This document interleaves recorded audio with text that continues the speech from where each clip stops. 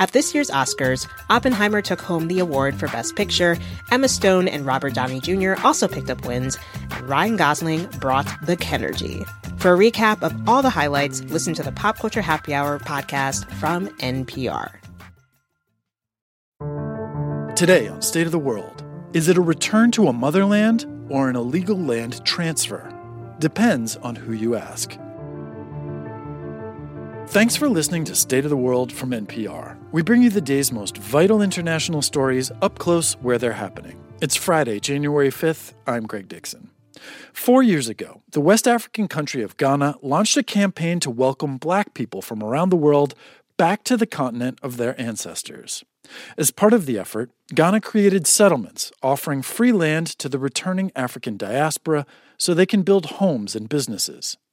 NPR's Emmanuel Akinwotu went to one settlement called Pan-African Village and found that for locals of the area, the settlement has become a source of bitterness. Dozens of houses are dotted across Pan-African Village, a rural settlement enveloped by miles of lush farmland and palm trees near the Atlantic coast. Nobody has ever lived there before. It was idle land. Lenville Skyers says he was the first to settle here 3 years ago and says he'll never leave. We meet in the lounge of his 6-bedroom home and guest house. I was born on the island of Jamaica, a couple months before 1950, right? So I'm an old man now, or oldish. He lived and worked in Canada for over 40 years, but never felt he really belonged. We as blacks and native people are regarded as second-class citizens. We've reached a stage now where there is an option to find land, countries where you can be totally free. So when he retired, he considered starting a new life elsewhere. And then in 2019, Ghana's president Nana Akufo-Addo launched a major campaign. Fellow Ghanaians, we have dubbed this year the Year of Return. The Year of Return was a call to the African diaspora to come back to the continent and to Ghana. Thousands of black people like Skyers arrived, encouraged to visit or even settle. Then he found out about a project offering free land in a settlement within the town of Asebu, along Ghana's Cape Coast. So we're walking through a dirt road that parts through this 5,000-acre expanse of lush farmland. That's Pan-African Village. That's a diaspora settlement donated or offered by a local traditional ruler to any black diasporas wanting to come back to Ghana. All around me there are clusters of homes that have already been built and many of them under construction, dotted all across this vast expanse of land. Moyen Vivili is among a small community of people living permanently in Pan-African Village. She was born in Jamaica and then lived most of her life in the US. Then she moved from Atlanta, Georgia last year, and soon after, she says she was given a new title. My name is Na Boafoyena Oyen Mempese Tulu the First. My title is Diaspora Development Queen for Ghana. I meet her in her living room, sitting on a wooden throne, her feet on a stool that rests on a lion skin rug. She's dressed in kente fabric, traditional Ghanaian clothing, draped over her shoulder. She says she was crowned by chiefs from the Ga ethnic group. I was concerned about my retirement, and the money that I was going to get for my Social Security could not pay a light bill or water rate. But things turned around on a visit to Ghana. She acquired 2 plots of land and built a large 2-story house last year. It was a salvation for me. I felt free. I ask her what she thinks about life here. In Ghana, people are humble. They don't need much to live. Food is the most important to a lot of people in Ghana. You understand? Okay, so they don't even need a fork. They use their hands. I mean, it sounds like poverty, but when you think about it, how much do we really need to survive?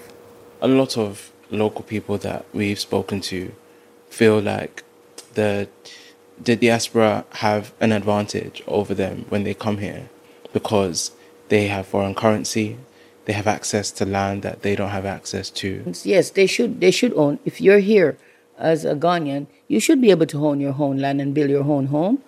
So it's not our fault. We didn't get anything free. But the local traditional ruler puts it differently, from his palace on a hill overlooking the town.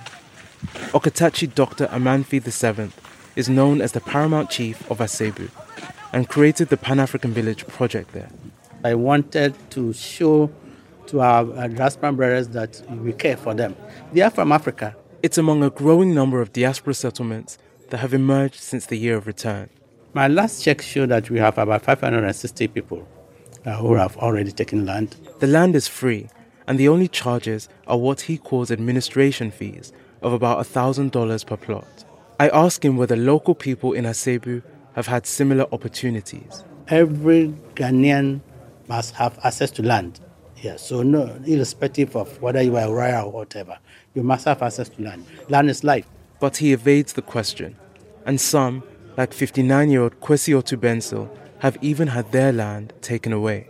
So we have been farming there for so many years, for generations and for generations. We meet outside his modest home with other farmers and members of his extended family. I used to farm lime, coconuts, oranges, that it has been destroyed. They are among hundreds who used to farm on the land that belonged to their family for at least 4 generations, until the chief argued that as a traditional ruler of the town, he had the power to give it away. The family refute this and have taken him to court. They show me a copy of a high court order suspending any construction there, but the construction hasn't stopped. 44-year-old Daniel Kweku is another farmer in the family. He says when they went to challenge the diaspora's building there, they were threatened with guns. Some of the diasporans told us they have guns at their places, so if they went there again, they will shoot us. And now he's too afraid to go back there again. And he says they feel they've been hunted from their land. 68-year-old Ebuseben Kojobedu is the head of the family. He says when he first heard about the settlement, he supported it until he was told his land of 123 acres would be given away. He says the chief told him the land was not sold, but given away to the diaspora for free, so he wouldn't be paid for it. No compensation. It means if I don't fight for it, my family property is going to lost. But like many legal battles over land, the case will likely take many years, all while more settlements are set to emerge, offering the dream of a new life in Africa. It's NPR's Emmanuel Akinwotu in Cape Coast, Ghana. And that's the State of the World from NPR. Thanks for listening. We'll see you again soon. Some good stories come out of Washington, but most come out of communities like yours, far from the capital. Here and Now, Anytime is a podcast that taps into local newsrooms from Maine to San Diego to bring you stories that matter. Get closer to your community and find common ground with people around the world on Here and Now, Anytime from NPR and WBUR.